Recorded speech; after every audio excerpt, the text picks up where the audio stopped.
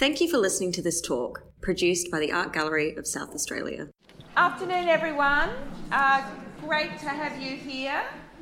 And as I said, some of you have already been in this room for a talk by Lee Rolp, who's one of the curatorial team who developed this project. A little summary. I know you probably know quite a bit of background to this exhibition, but always great to recap. I was appointed as director mid last year, and the day after my appointment I received a phone call from Naomi Milgram. And Naomi Milgram I had already worked with. I had shown her collection at the Art Gallery in Auckland, the Auckland Art Gallery at Toi o Tamaki. In fact, it was my first exhibition in Auckland, and it was a selection from her collection that included wonderful photographs by Andreas Gursky, amazing images by Thomas Damand, and a whole room dedicated to William Kentridge. So I was very aware of her astonishing collection, but that was 2013, and actually she's bought quite a bit since then. So good things take time. And actually I visited her office and had communicated with her curator for several years to develop a show of William Kentridge for Auckland Art Gallery. This hadn't eventuated, and so to receive that phone call from Naomi Milgram the day after I had been appointed was a very welcome communique. However, it was another 2 months before I was in the role, and it was a little presumptuous of me to decide exhibitions when I hadn't actually sat down with my team. So I am democratic and polite, even though I really, really wanted it to happen.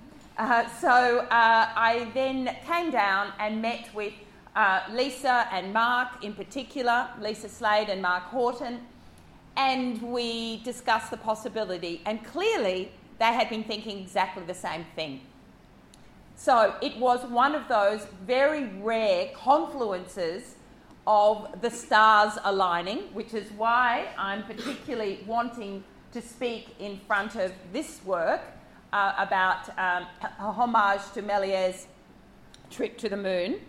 And the proper title of this room, there's actually 3 works in this room, is the 7 Fragments for George Méliès, which is behind us here, Day for Night, which are the fabulous ants in shot Day for Night behind you, and the 7 Fragments for George Méliès are the 7 works around this room, Day for Night, as I said, and Journey to the Moon.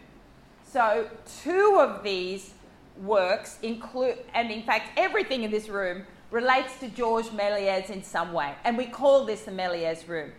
So, and I'll come back to the confluence of interest, because Naomi Milgram was very interested in the Art Gallery of South Australia. She'd worked with Lisa Slade before, she'd worked with me before. She knew we all shared a love of William Kentridge. She happens to have the largest private collection of William Kentridge in the world.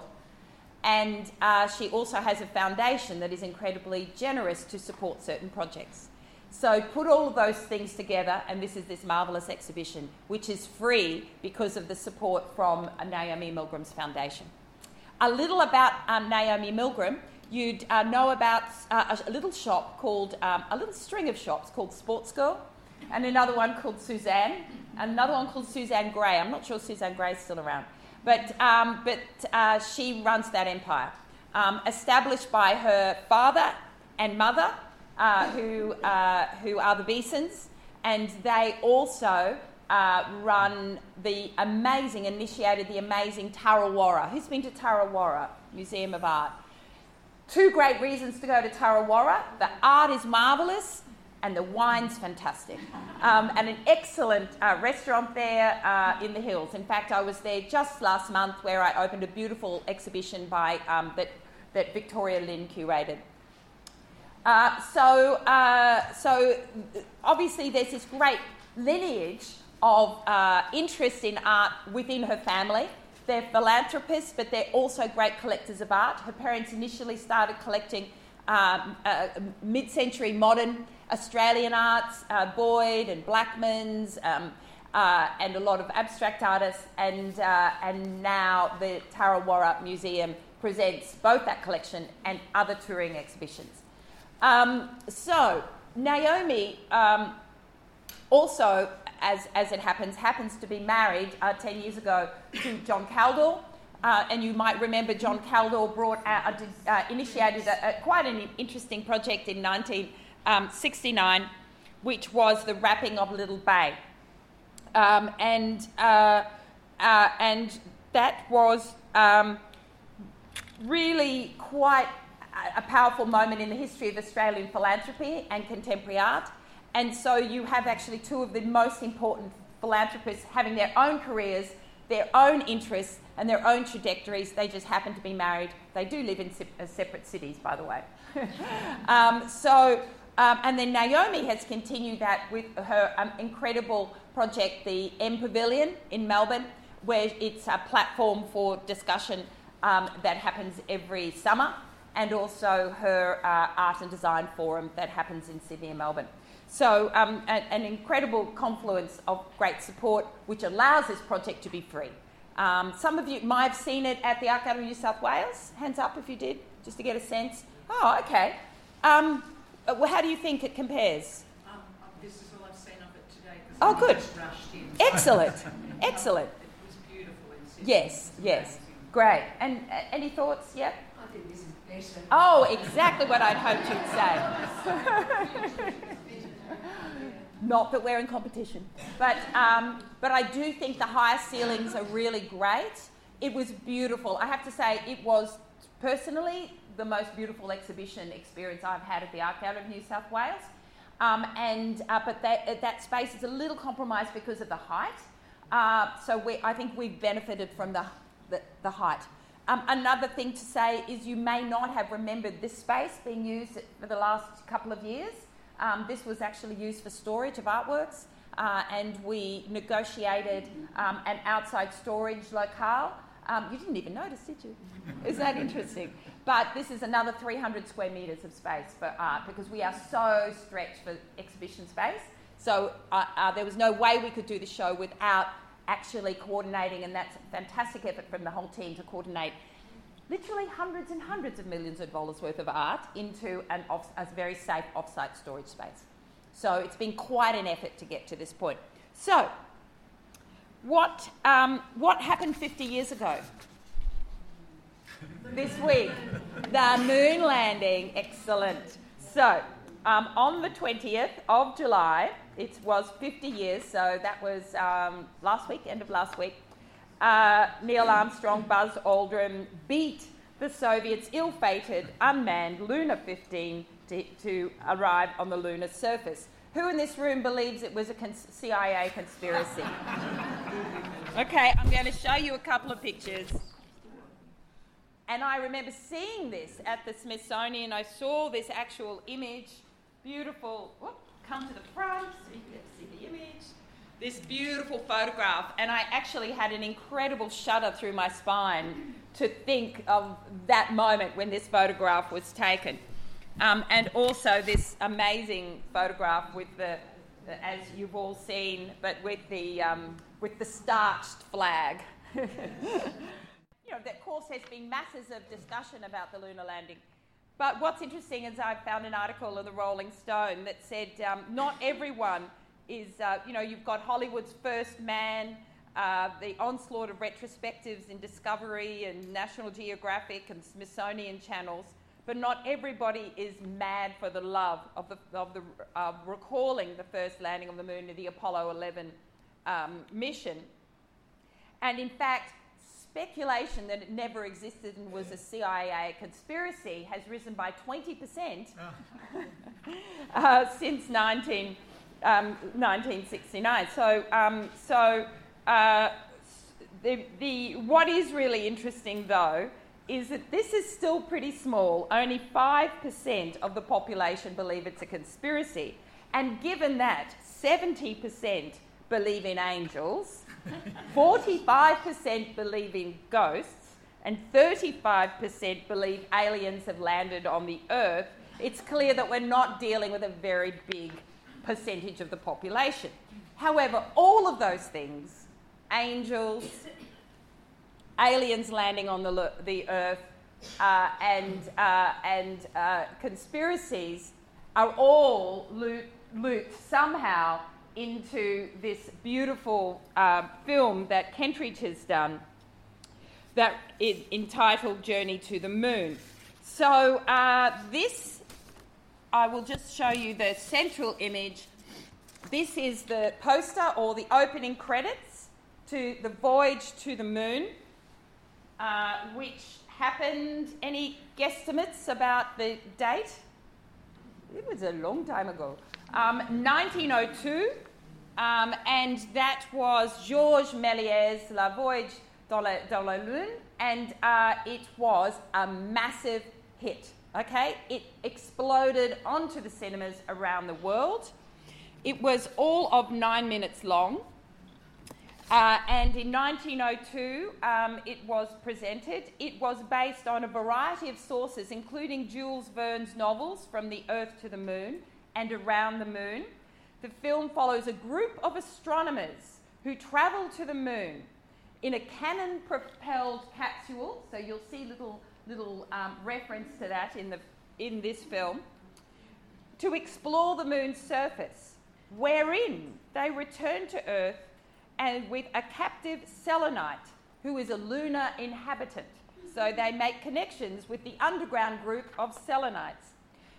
It features an ensemble cast of French theatrical performers, including Méliès himself, who we see with a very distinguished beard, who plays the role of Professor Barnabopoulos, and it absolutely made Méliès wildly famous.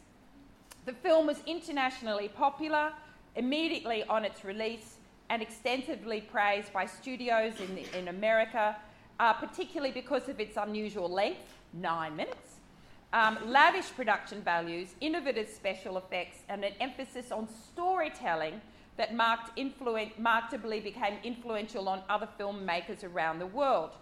It was also quite anti-imperialist, and this is something that William Kentridge has absolutely picked up on with his work, which is often, as you will notice in many of the works in this exhibition, are quite anti-imperialist in nature.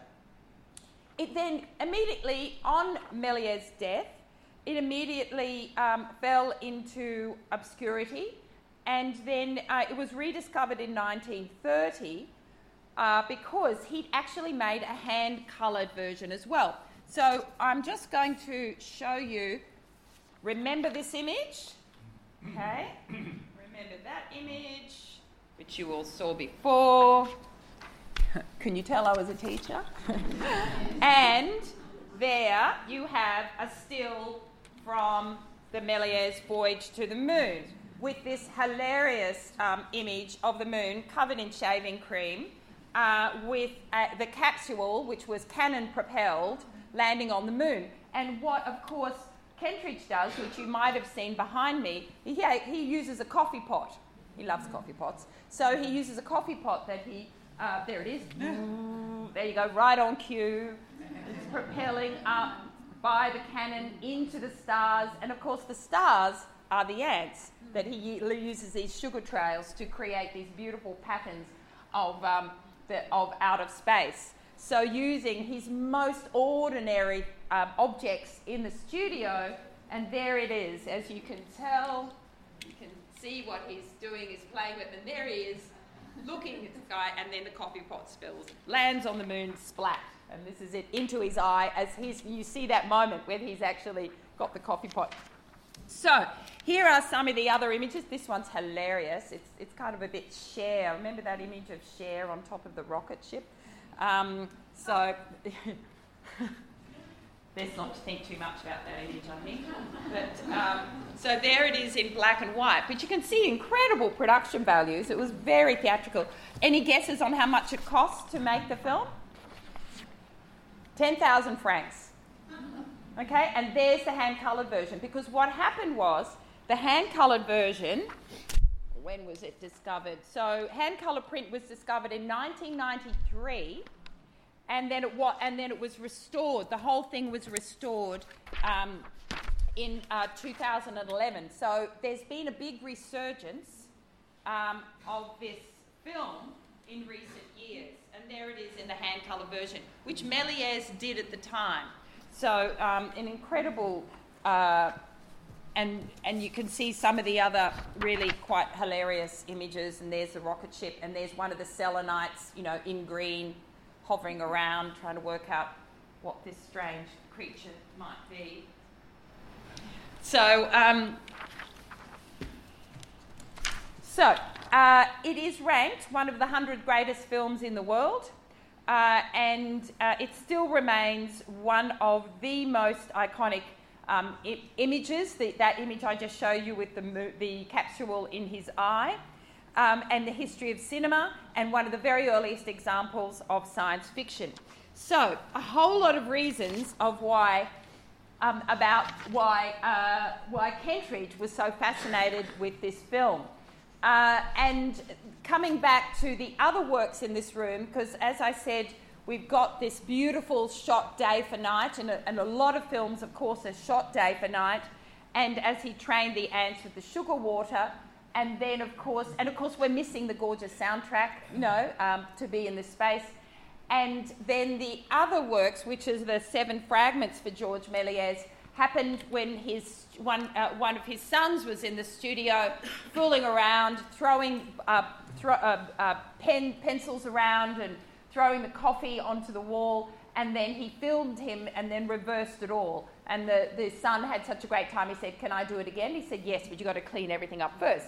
So this is, of course, how Kentridge started this beautiful system, and this is my favourite moment over here, third from the end, and you can see where he's ripping pages out of a book, and then they're all flying towards him. It's this beautiful evocation of reverse time, which is happening throughout all of these projects, throughout all of these seven films.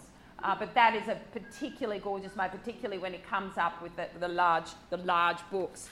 So the reason yes, it's worth watching, because it's as the books get bigger, and he's of course completely effortless because of the how easy it is as a magician to be able to catch books that are flying through the air. They get bigger and bigger, and then he just wanders away. So charming.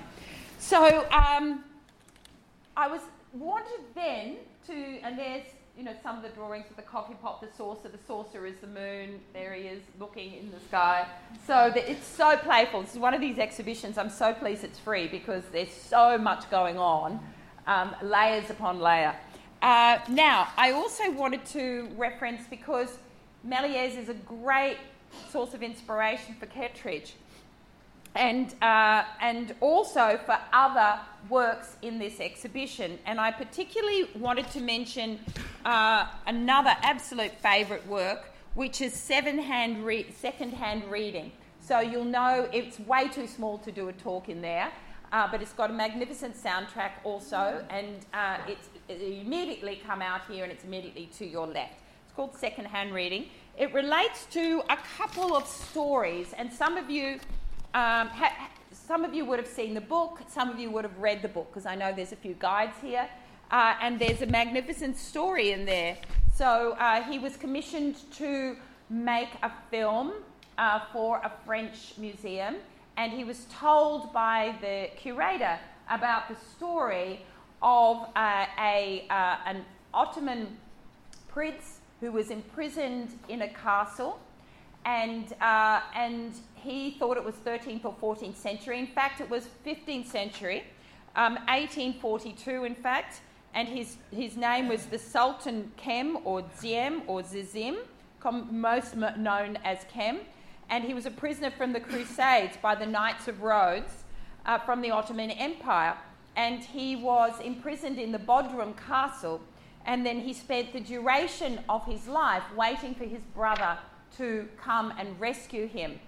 Unfortunately, unbeknownst to him, his brother was one of the reasons he was incarcerated in the first place. His brother, of course, had assumed the throne, and hence comes the terminology or the turn of phrase that sovereignty knows no siblings, or between rulers there is no kinship. So he waited, of course, until he died, plotting to return to the throne, which in fact never happened. So what Kentridge was very interested in is this idea of endless time, and you'll see in that beautiful work him moving back and forth. And that references a proto, if you're interested in this proto, what we call, not even proto-cinema, but early cinema, there is this incredible book called Eyes, Lies and Illusions, and it was a show at the Hayward a few years ago. And I was talking with Lisa Slade this morning about the talk today, and alarmed that I'd left the book at home. She said, "Oh, I've got one on my shelf." So she got to see the show, but this is a really astonishing book that has so much marvellous information in it. But of course, going back to the idea of the flip book, so and yet it's an illusion of a flip book. It's not actually a flip book. What he did is he certainly filmed the pages turning in a book, and then he did stop frame animation of a drawing mainly of himself pacing back and forth, and then he superimposed the two to give the illusion of a flip book. But what's called a flip book or a blow book was first initiated in 1550 by Geronimo Cardoni, who lived till 1576, and he was an Italian physician and mathematician. And he was already trying to describe how miraculous little books and have hidden secrets. So that's the first time that the flip book emerged. Another piece, and you'll see with the flip book, there's also the many other suites of drawings by Kentridge, and in that case it refers to what's known as the Maiorama, which was first seen in 1830 by a Frenchman called Jean-Pierre Brérez, where he presented these stills, it's like stills of a whole landscape scene. And then finally, one of the other aspects of that Kentridge is really quite brilliant is his use of anamorphic drawings, and in particular, What Will has already come from 2007, which if you come down the bottom of the stairs, it's the very first image that you see as you walk into that space, and it has the mirror and the drawings. So an astonishing feat of perception and planning to be able to draw not only in reverse but in anamorphic projection. And it was our dear friend Leonardo da Vinci where the very earliest examples of anamorphic projection occurred. Cloud-like drawings, which viewed from an extreme lateral angle, resolves the head of a child. And then it was Albert Dürer and his pupil Erhard Schon, who's still regarded as an anamorphosis as a bold optical experiment, and it was used, of course, throughout Dutch painting as well.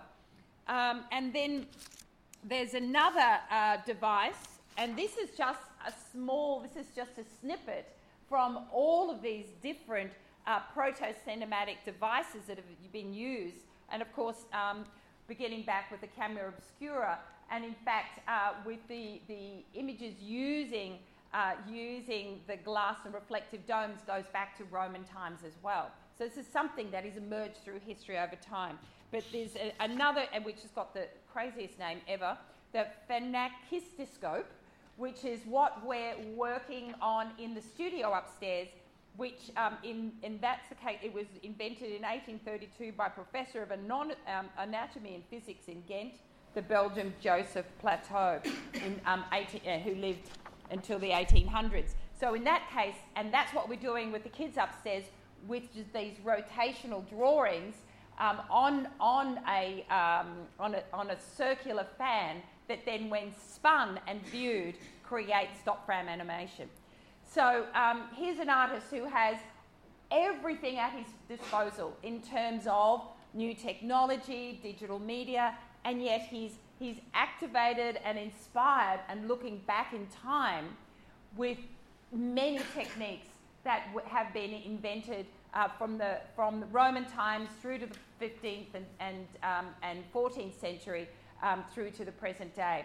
But it's really, how are we going with time? Oh, we're spot on. So I have to apologise for anybody who came to my last talk, because in my brain I thought it was an hour, and I thought I was getting very boring because everyone was leaving after half an hour. But then I realised that it was only half an hour. So that's the end of my talk, bringing back to the present day, to how an artist of William Kentridge's genius, as he describes himself, he's a middle-aged, white, Jewish South African, living at a time when history is at our disposal, and urgent messages about humanity and our lessons from history can be explored through art. Thank you so much for joining us today. Is there any questions that anybody's got? Now you all want to see the Méliès film. In fact, it's kind of, you can just look at it online, It's and of course it was shown in various lengths depending on how fast the frames, but at 24 frames a second, it's only 9 minutes. Yeah. Enjoy the exhibition.